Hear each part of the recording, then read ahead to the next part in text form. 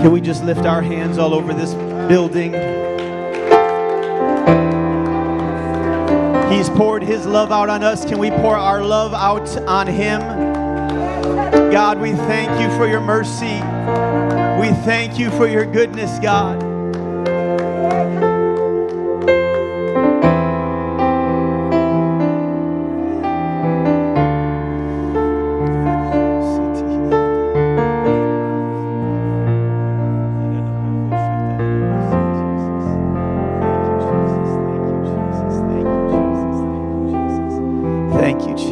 Thank you, Jesus. Thank you, Jesus. Just for a moment or so longer, could we just lean into this? His love is here today. Thank you, Jesus.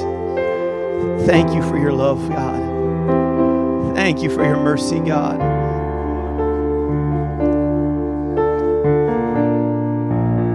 I love You, Jesus. I love You, Jesus. I love You, Jesus. I love You, Jesus.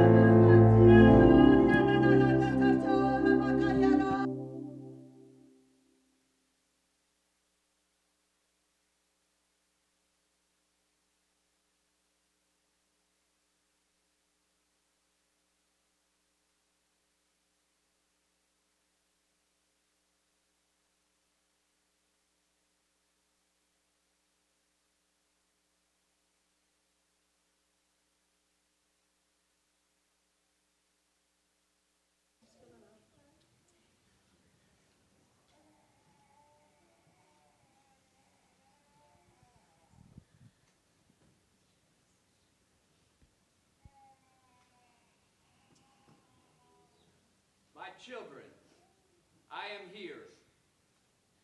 Do not fear what goes out in the world. I have put plans in place. They are in motion right now. Just trust me. Believe me. Stand on my promises. I am coming soon, and I will judge this earth, and I will bring my church home. I love you. Amen. Can we thank Him for that word today? Thank You for that word today, Lord. Thank You for that word, Lord Jesus. Thank You, God. Thank You, God. Thank You, God. Thank You, Jesus. This is maybe your first time in a setting like this, and there's been some things that have taken place today that have been abnormal to maybe what you're accustomed to. I assure you that everything that we are doing is biblical. The way in which we worship and how we express our praise to God is all very biblical. But what you just heard is outlined in 1 Corinthians chapter 14, where Paul is talking to the church about spiritual gifts that the Lord has for His church. And He has the gifts of faith and miracles and healings, and we believe in those things. We saw miracles take place last week, Sunday. Jim couldn't raise his arms because he had rotator cuff pain, and that pain has been taken away. We thank God for that. But also there's a word of wisdom and a word of knowledge and prophecy. But there's the gift of tongues and the interpretation of tongues, and that's what you just heard today. And I can imagine if this is the first time you've heard something like this, it maybe seems a little abnormal, but this is the way, one of the ways in which the Lord speaks collectively to His church. He of course speaks through His word. He speaks through the man of God, but this is His direct line, is He speaks through some where they would give a tongue. Scripture says no more than 2 or 3, and then there's an interpretation. And so anytime that happens, that's a special service for us, because that means that the King of the universe wanted to come down into this place and speak directly to His people. Can you just clap your hands unto the Lord once again and thank Him for what He said? Amen. Thank you, worship team. Not all Sundays are created equal, although I think Sunday is the best day of the week. And there's no other place I'd rather be than in the house of God with all of you. But this Sunday is especially special because today is our bishop's birthday. And we love our bishop so very much. 27 years ago, longer, he had a vision from God to start a church in New Berlin. And when some might have listened and like Jonah ran in the opposite direction, he ran towards it. And it wasn't easy. There was a lot of sacrifice. And so anytime we get an opportunity to honor this great man of God, we want to take it. And so if you wouldn't mind just coming forward, we have a small gift of appreciation for you and just want to let you know that you are very much loved. We appreciate you.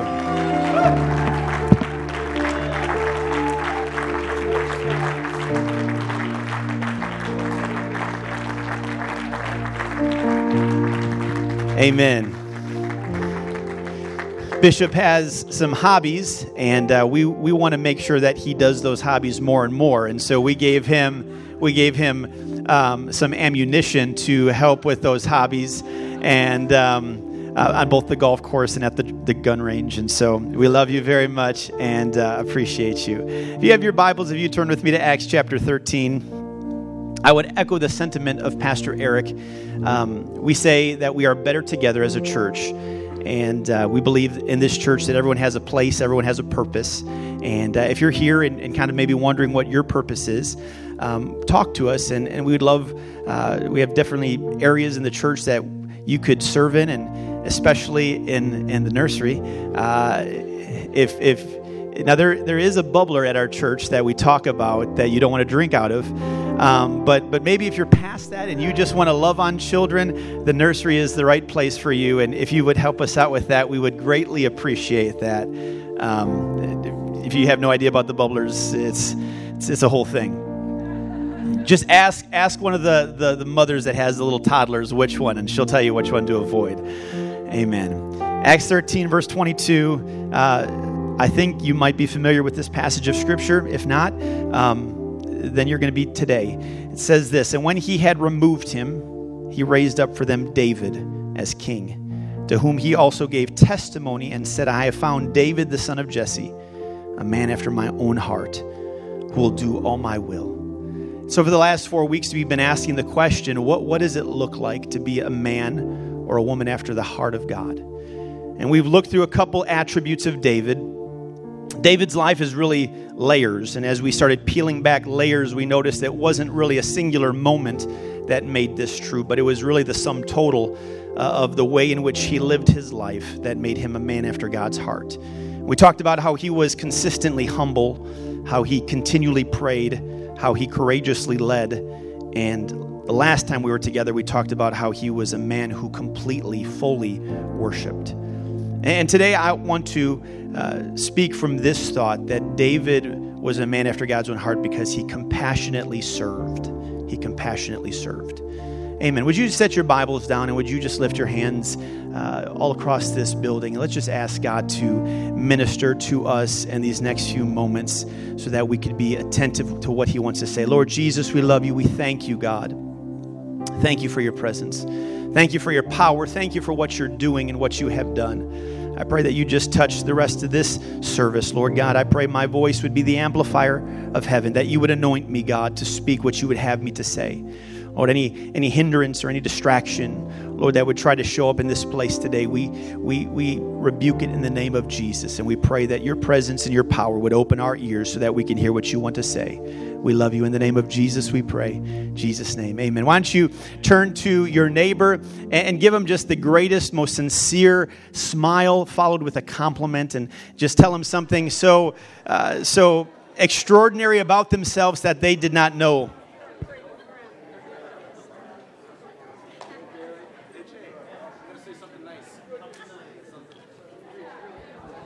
And you may be seated. Words matter. And based off of what some of you just said to the other person, they could tell if you were fibbing McGee or if you were sincere about what you said. Have you ever been in a situation where you've said something and as soon as the words came out of your mouth, you realized that the word choice was not the right word that you wanted? I was there. Words matter, especially when it comes to the scriptures and how we read them.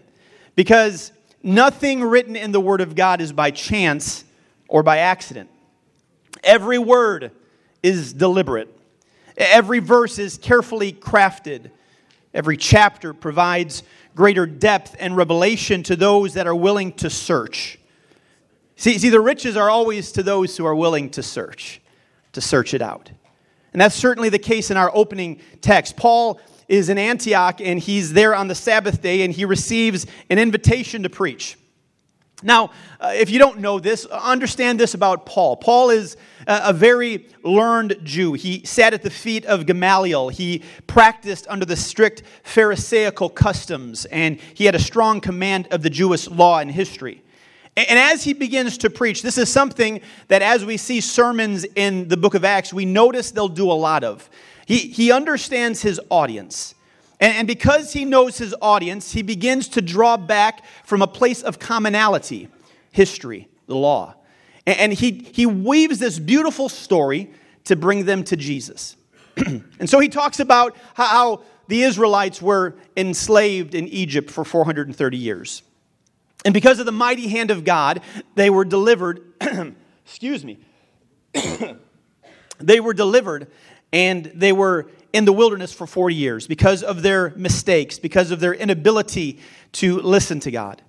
And then God parts the sea, and they walk through into the promised land. And in the promised land, God gives them Joshua, and they get territory, and God raises up for them judges. And eventually they get to a place where they look around at everyone else and they say, we want a king. It's great what God is doing, but we want to be like everybody else. Understand, that is the worst sentiment and statement we can make as the church. Where we look around outside of the church and where we look around inside of the church and we desire to be like somebody else.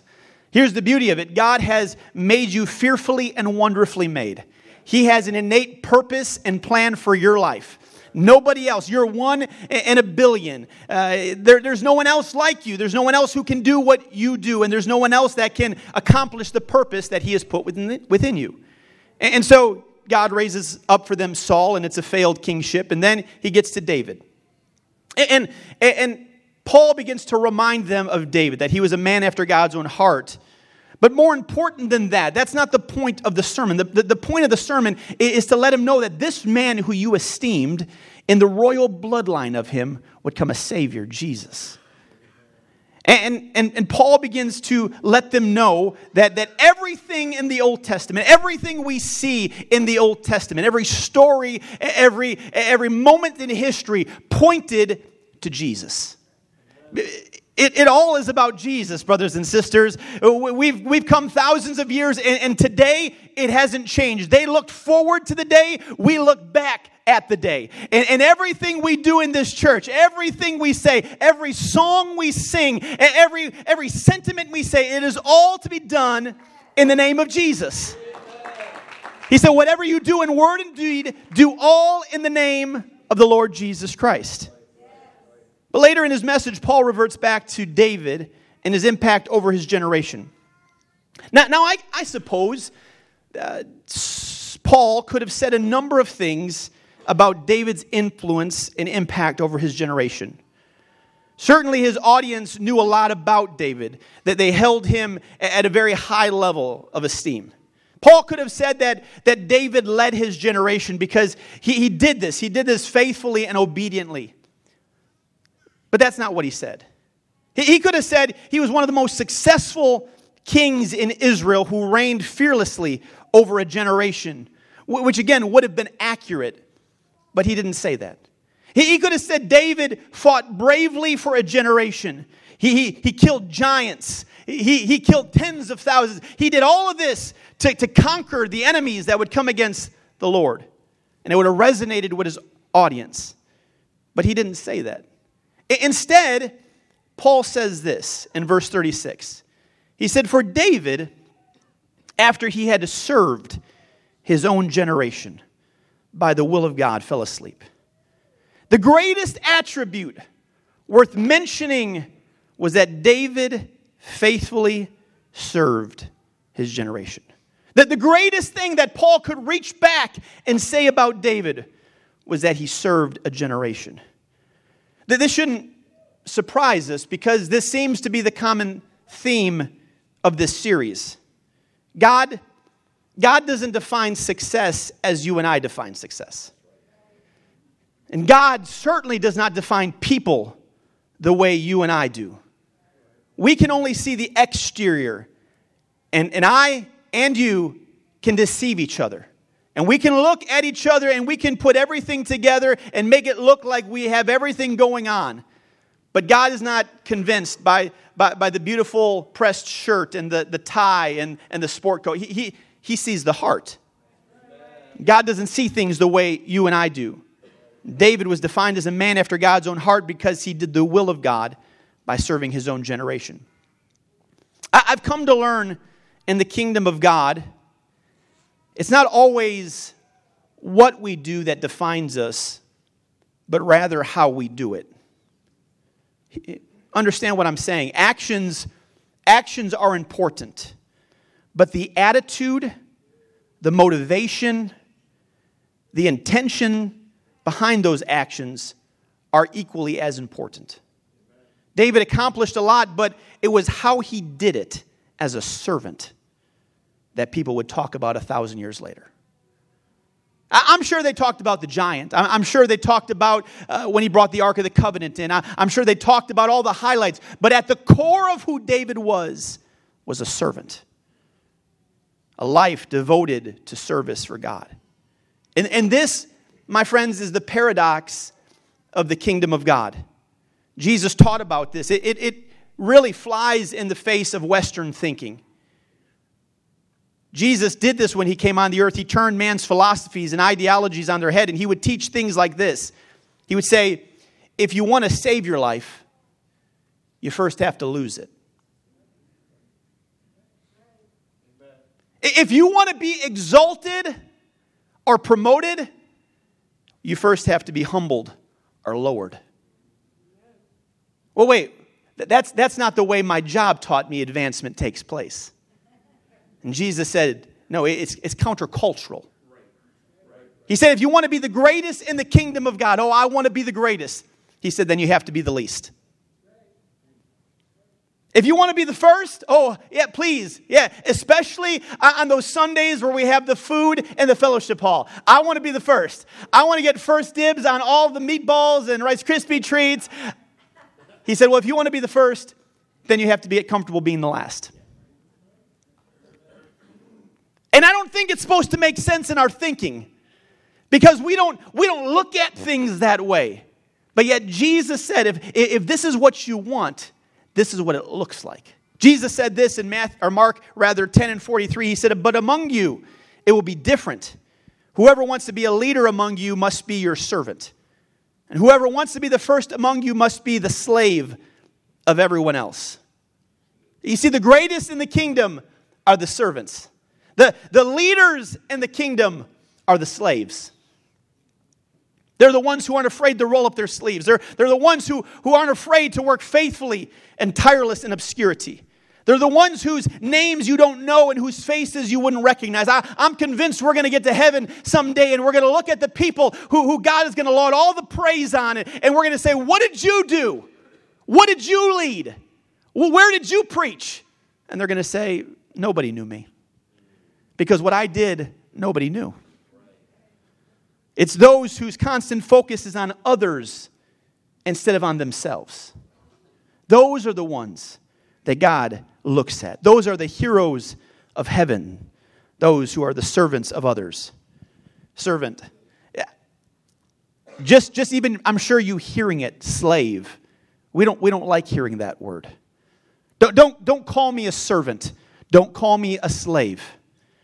But yet that's what God is looking for. And David was one of them. When looking at David's life, we're gonna just extrapolate two things today. We learn two valuable lessons. The first is this, and you may want to write this down. You never outgrow servanthood. You never outgrow servanthood. It was near the end of David's reign, and he considered and desired to build a house for the Lord. He talks with Nathan the prophet and expresses what's in his heart. And Nathan says, do everything that's in your heart to do. But then Nathan falls asleep. And in the nighttime, the Lord visits Nathan, and he expresses to him, because of the bloodshed that David had exacted, it would not be his house. It would not be him, rather, that would build a house for the Lord, but someone within his house. So Nathan is instructed to go and deliver this news to David. And God tells Nathan this in 2 Samuel 7 and verse 5. He said, "Go tell my servant David, thus says the Lord, will you build a house for me to dwell in?" Verse 8, "Now therefore, thus shall you say to my servant David, thus says the Lord of hosts, I took you from the sheepfold, from following the sheep, to be ruler over my people, over Israel." Ultimately, God's message to David is no, but what's more important than the message is the way in which God refers to David. Here's David. David is established. David is the most powerful man in Israel. David is a master of many and a slave to none. And the Lord says to Nathan, "Go tell my servant, David. Let my servant know he hasn't gotten too high that he doesn't still do my bidding.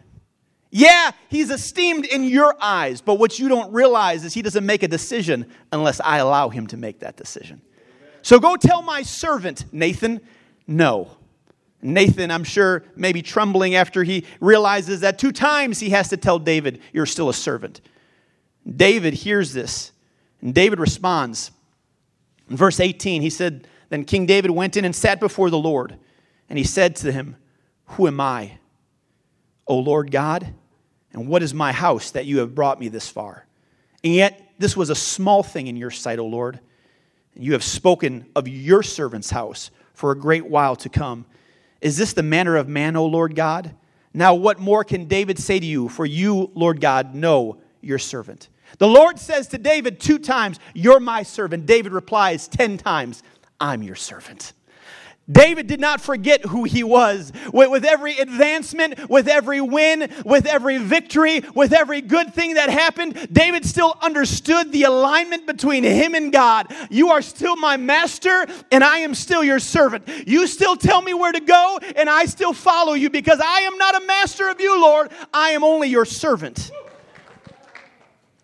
Today we live in a generation that caters to being served. Organizations and businesses extensively train their staff to perfect the art of service. That's why I love going to Chick-fil-A. My girls get embarrassed every time I go there, because it is always my goal to see how many times I can get them to say "my pleasure."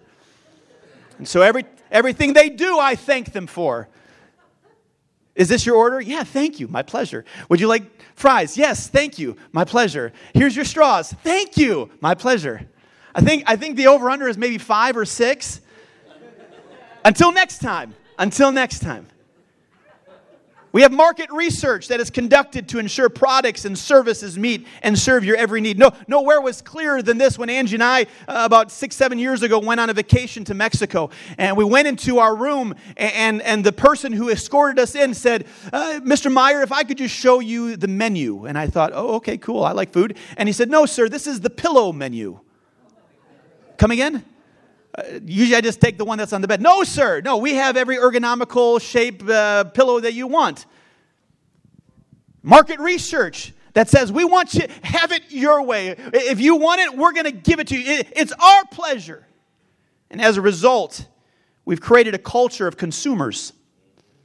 We've created a group of people. The U.S. is the #1 consumer-driven country in the world. Filled with consumers that say, "No, but you said in your commercial, I can have it my way." And sadly, what happens is we take that consumer mentality to God. And we think somehow that it's His job to serve our needs. That somehow when I come to church on Sunday and I come down to the altar and say, "This is what I want," that He has to say, "Okay, here's your order number 11. Just go and sit off in the distance, and I hope you enjoy the music. And when you're done, you're going to have your miracle." No. God doesn't serve us. We serve Him. It's not His job to meet every need of ours, even though He will. It's our job to meet His needs. Paul would say it this way. Colossians 1:16, he said, "For by Him all things were created, that are in heaven and that are on earth, visible and invisible, whether thrones or dominions or principalities or powers. All things, listen to this last part, all things were created through him and for him. But what are you talking about? I thought this was for me. No, it's for him. All things were created by him. And as, let me just go out on a limb and say this. As the creator gets to tell you the intent of the creation.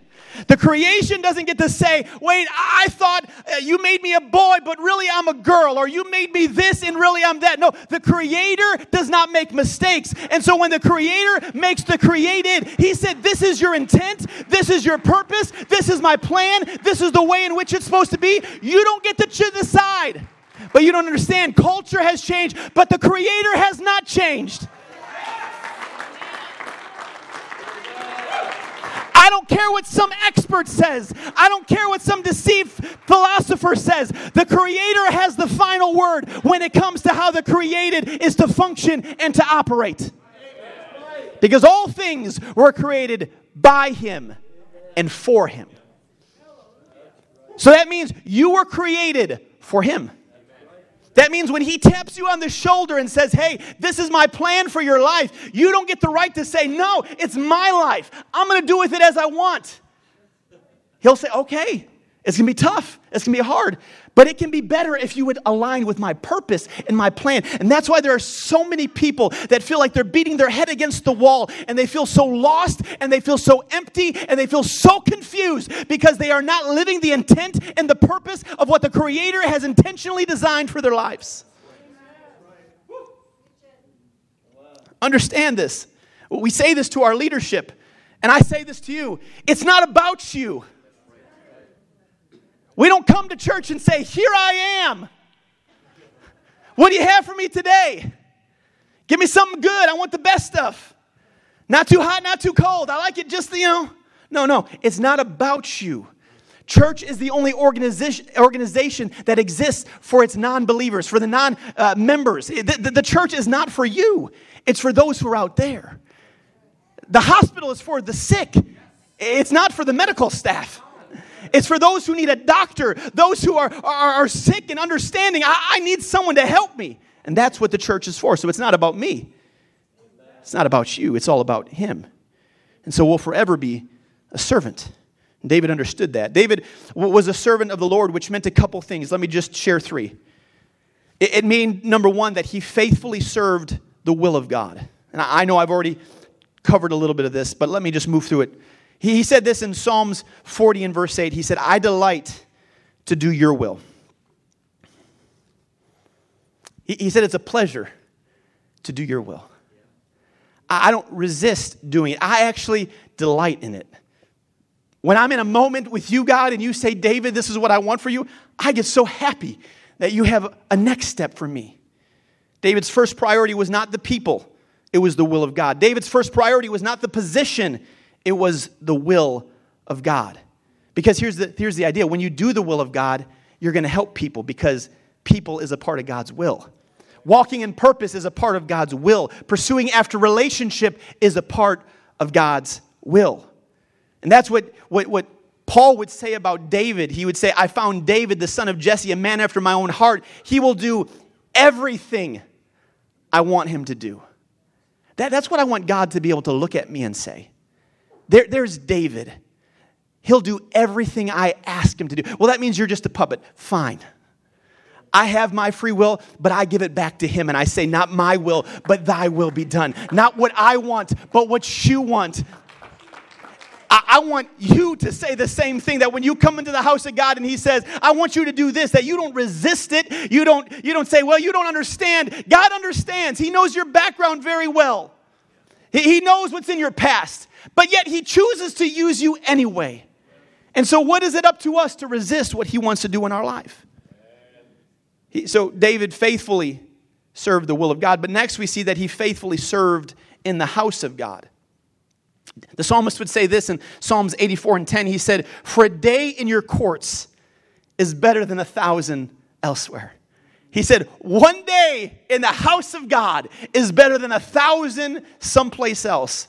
And then he said this, I would rather be a doorkeeper in the house of my God than dwell in the tents of the wickedness.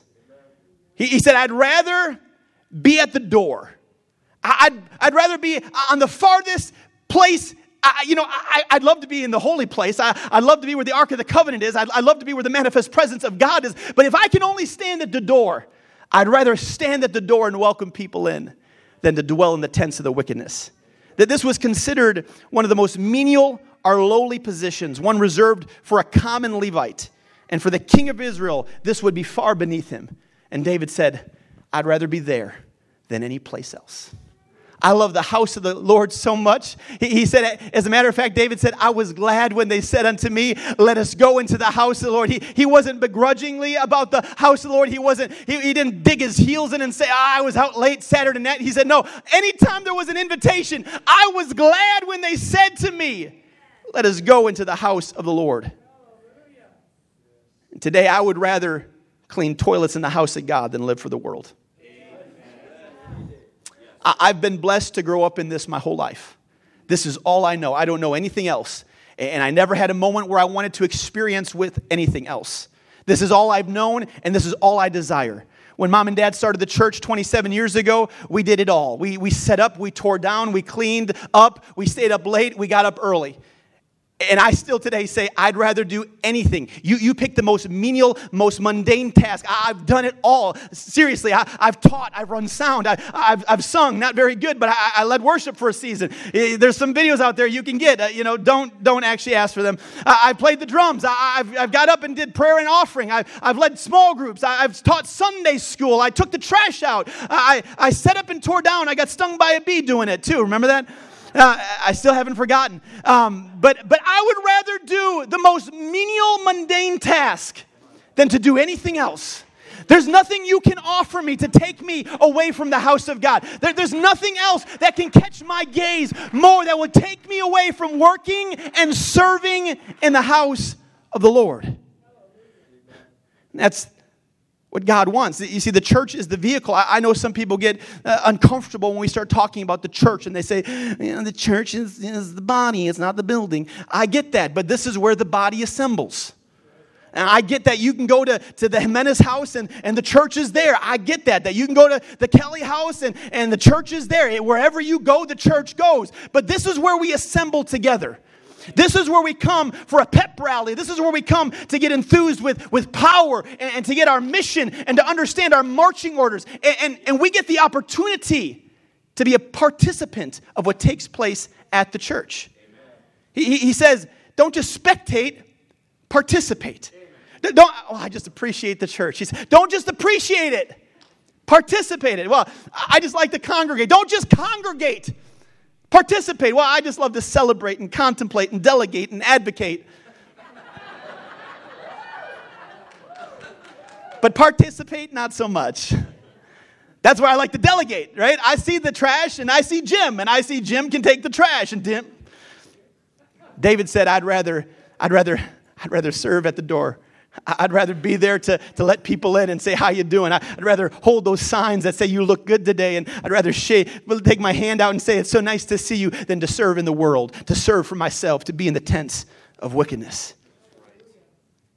David understood this also meant the third thing, that he faithfully served with joy. This shouldn't have to be said, but it needs to be said, because sometimes I've seen some of the most grumpy people serving in the house of God. I'm here. You're welcome. David showed where we are to serve him, but then he shared how we are to serve him. He said, serve the Lord with gladness. We as the people of God should be the most happy people.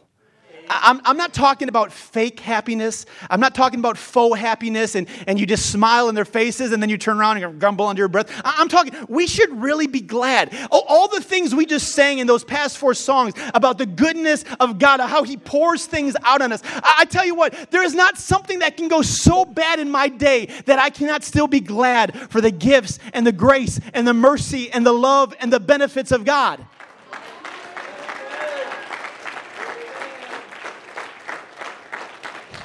He didn't say serve the Lord reluctantly. He didn't say serve the Lord out of guilt or serve him because it's an obligation or serve him because the pastor keeps making announcements. And when he does it, he suspiciously looks right at you when he says those words. And I know he sees it. Yeah. No, he said serve the Lord with gladness. See, I don't have to serve the Lord. I get to serve the Lord. I don't have to come to church on Sunday. I get to come to church on Sunday. This isn't a burden that I have to bear. This isn't a cross that I have to carry. No, this is my reasonable service. This is the very basic and very minimal thing that I can do because of how great he's been for me. Man, no place I'd rather be. The last 2 Sundays we've had people healed. There's no place I'd rather be. Last service, we had people refilled with the gift of the Holy Ghost. There's no place I'd rather be. I was glad when they said unto me, let us go into the house, Lord. But a part of not growing out of servanthood, we see something, if we drill down a little bit further into David's life, is that he faithfully served the needs of others. It's clear within David's life that he served others. We first see, and I'll run through this quick, but we see that he served and submitted to the needs of those in authority over him. And Bishop did such a great job. If you haven't listened the last 2 Wednesdays, he taught on submission. It's incredible, impactful teaching. I would implore you to go out and listen to it. But it's hard to think about David and his relationship with Saul and not understand, here's a man who served and submitted to God's authority. When we talk about gross misuse and abuse of power, you don't have to really look any further than King Saul. You may not understand all the things that Saul did, but let me just give you a couple. Saul threw spears at David out of jealousy for his anointing. Saul made promises to David and then broke them. Saul fiercely and relentlessly hunted David like a dog and tried to kill him. Saul manipulated situations to put David in harm's way. Saul spread false accusations against David and allied with their enemies to try to kill David. Okay, so you might have had it bad, but I don't know if any of us can say that we have somebody that's been trying to hunt us down. Except back when there was Blockbuster or the library and we had an overdue book, right? And they showed up at your house, like, give it that book back. And in all of this, notice what David didn't do. Nowhere in Scripture, and I looked, nowhere in Scripture do we ever find David speaking ill of King Saul. Nowhere does he ever say, that man is a jerk, and let me tell you, and he had every right to speak out because of the injustice that was coming to him. But never once did David open his mouth against King Saul. He never retaliated or fought back against Saul. He never desired to get even with King Saul. But he honored Saul. Even when he was hated, he respected him and showed loyalty to him, even when Saul was out of the will of God. When David had an opportunity, when he was standing over Saul in a cave, and Saul was on his way to kill David, and there David is, and David's men are saying, just kill him, be done with it. You're the anointed king. We'll bind together with you, and we'll let everybody know that it was something else. Kill him. David said to them, the Lord forbid that I should do this thing to my master, the Lord's anointed, to stretch out my hand against him, seeing he is the anointed of the Lord. As a matter of fact, when the Amalekites came, here's Saul. Saul essentially commits suicide. He falls on his spear because he realizes that the Amalekites are coming against them. An enemy he should have killed a long time ago, but failed to do. And here comes a servant of the Amalekites and sees the king, and he says, listen, I'm about gone, just finish me off. And the soldier kills him and comes to David with good news. The man who's been chasing you like a dog is dead. And he said, how do you know? He said, because I killed him. And David said, you are willing to touch the anointed? You think David would have been happy? You would think David would have had joy in his heart? But David said, let the same thing happen to this man who would just nonchalantly lay a hand on the man of God. Kill him. Then Ishbosheth rose up, and Ishbosheth, Saul's son, comes against David. And some of David's men kill Ishbosheth. And they come to David and they say, hey, good news, we killed the man. And he said, you think this is good news? We don't touch the anointed.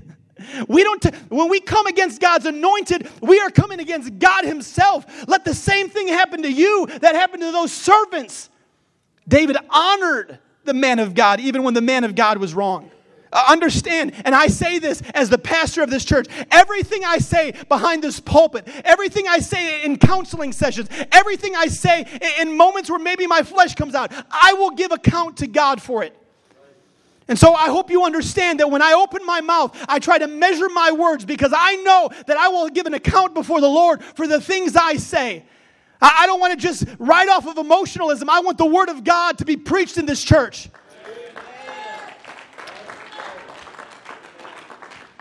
But just like I will be judged for what I say, you will be judged for what you said.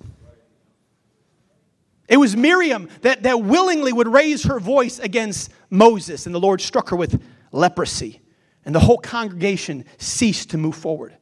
Let us not feel, and this is not, I'm not trying to pat myself on the back or set myself up or say I'm here and you're there, but there is a divine order that God has put in place. And all my life it has been my desire to be submitted to men and women that are in authority over me. And today I have not risen so high that I still don't have people that I am submitted to. Every one of us needs people in our life that have veto authority. David was a man that submitted and served the authority. But here's the last point. David also served the needs of those who had no authority over him. No clearer picture do we get of this than David's interaction with Jonathan's son Mephibosheth. After Saul and Jonathan died, David mourned and grieved for them, and he settled into Jerusalem. He kicked out the Jebusites. We talked about that. He brought the Ark of the Covenant back, and we talked about that. And then he desired to build a temple, and the Lord said no, and we've talked about that. But then David says, I want to show honor to the house of Saul. You're talking about the very house that did everything in their power to come against you. You mean the house that sought to kill you. You mean the house that brought nothing but trouble to you. David said this in 2 Samuel 9:3. Is there not still someone of the house of Saul to whom I might show the kindness of God? And Ziba said to the king, there is still a son of Jonathan who is lame in his feet. Mephibosheth, if you read the story, Mephibosheth, at a very young age, when the news comes out that Saul and Jonathan are killed, the nurse is rushing to flee. And as she runs in her haste, she drops Mephibosheth. And because of the injury he sustains, he's now lame, unable to do what others can do. And he's hiding. Because it's common practice when a new king comes into town that they look at the old king's house and they kill everyone. Solomon did this to Adonijah. Baasha did this to Jeroboam. Jehu did this to Ahab. It's common practice in those days that when a new king would rise up, that to ensure that there was no threat to their kingship, they would just kill everybody. And here's Mephibosheth, I'm sure, fearing his life. And David says, is there not someone that I can show kindness to? Verse 7, when he meets Mephibosheth, David right away understands what Mephibosheth must be thinking, and he says, do not fear, for I will surely show you kindness for Jonathan your father's sake, and will restore to you all the land of Saul your grandfather, and you shall eat bread at my table continually. So Mephibosheth, verse 13, dwelt in Jerusalem, for he ate continually at the king's table. David served this man by restoring everything that was his father's, grandfather's. He restores the land that belonged to them, the wealth that belonged to them. And David is serving somebody that can do nothing for him in return. This is what it looks like to serve without conditions. I found that it's easy to serve someone that has the ability to do something for you in return. It's easy to serve someone who has the power and the influence to grant you your request. It's easy to serve those who can reciprocate and reward us for our service. However, it's something completely different to serve somebody that cannot offer you anything in return. To be the hands and feet of Jesus to somebody that can't do anything to repay you back. Somebody that even maybe doesn't have the words to express the gratitude in their heart. This is what it looks like to serve the least of these. This is what it looks like to serve the poor and the widow. This is what it looks like to serve the hurting and the broken. It said in the last days, Jesus is going to come and he's going to say, I was naked and you didn't clothe me. I was hungry and you didn't feed me. I was in prison and you didn't visit me. And he said, people are going to say, when? Not once do we remember you being hungry or thirsty or in prison or naked. And Jesus will look at them and he'll say, whatever you did for the least of these, my brethren, you did for me. Jesus said, whatever you did for those who couldn't repay you, whatever you did for those who couldn't return it to you, whatever you did for those who were in a bad position, who were without the means, who were homeless, who were broken down, in the moment you reach out and you serve them, not only are you serving them, but you're serving God. I pray we don't move so fast as a church that we miss the moments. My prayer is that every day when I go out of my house, I'm not in such a mood where I'm so focused on the task that I miss the people. That I don't get so busy among my day that I miss people who are in the grocery store. I know it's great. Brother Lambro has been in the hospital and he's been sick, and we got news a couple days ago that he prayed his nurse through to the Holy Ghost, and we thank God for that. And we love stories like that, and I love stories like that, hearing about people who connected to the gospel. But what about the people who just need a little bit of help? The people who are in a situation and just need an ear to listen. Yeah, they eventually need the gospel. Yeah, they eventually need the saving message of Jesus. Yeah, they need the Holy Ghost, and they need to be baptized. But maybe right now they just need a friend. Maybe right now they just need a warm meal. Maybe right now they just need somebody that can look outside themselves and say, I see you, and we're going to help you. Jesus said, never are you more serving me than when you reach for those who can't help. David said to Mephibosheth, not only am I returning and restoring everything to you, but you're going to eat at the king's table. Understand, the king's table was something that only high officials and delegates got the privilege to do. It was the powerful. It was those who had influence and authority. Certainly not someone who's lame. Certainly not someone who is a has-been. David said, no, you're going to sit at my table. What am I trying to say? This church is open for anyone who needs Jesus. They may not look like us. They may not behave like us. They may not act like us. They may be confused in their mind, and they may be hurt in their heart. But wherever they are, no matter how far they are from God, there is a seat at this church for you. There is a seat in this house for you. No matter where you've gone, no matter if you've walked away from God and created a mess when you left, there is a seat in this church for you. Would you stand all over the place with me?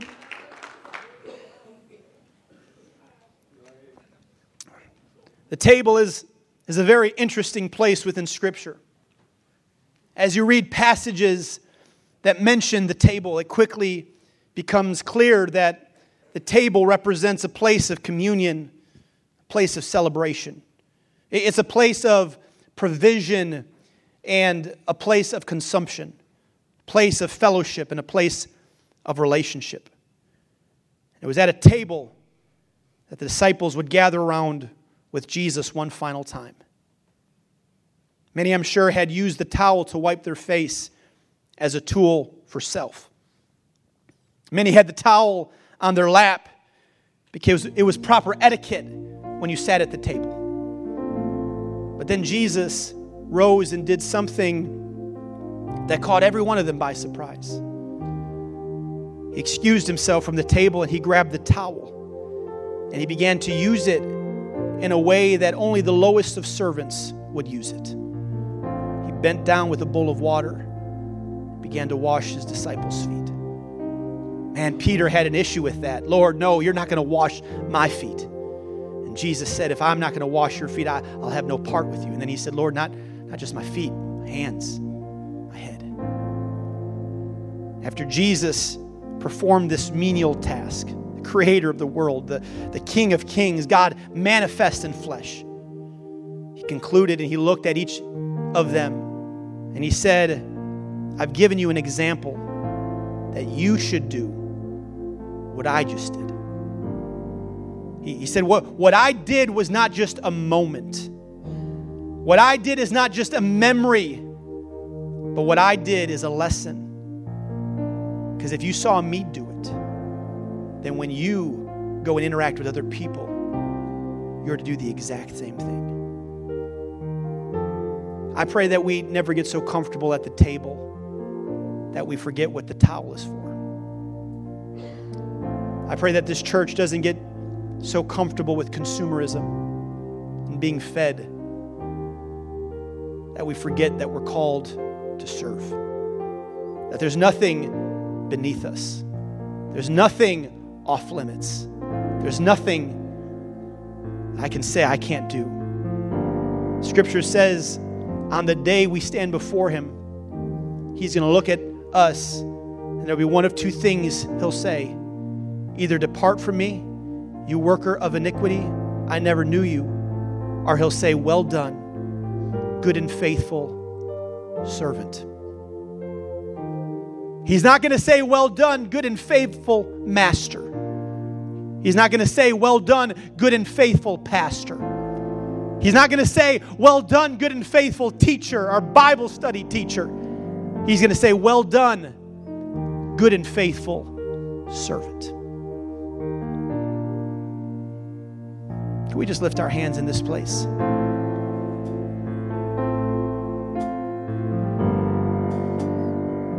I pray that God would give us a fresh burden today to understand our purpose and our role in the kingdom. It's not to be served, but it's to serve. See, if you want to be a man after God's own heart, if you want to be a woman after God's own heart, you're going to have to become comfortable serving. Lord Jesus, I pray for every person under the sound of my voice. Lord, I thank you for what you modeled before your disciples. A testimony, Lord, to hearers thousands of years later. God, it's our desire in this church that we would, Lord, pick up the towel, not just simply to wipe our face, not just simply to dry our hands, but Lord, to use it as an instrument to help and to serve others.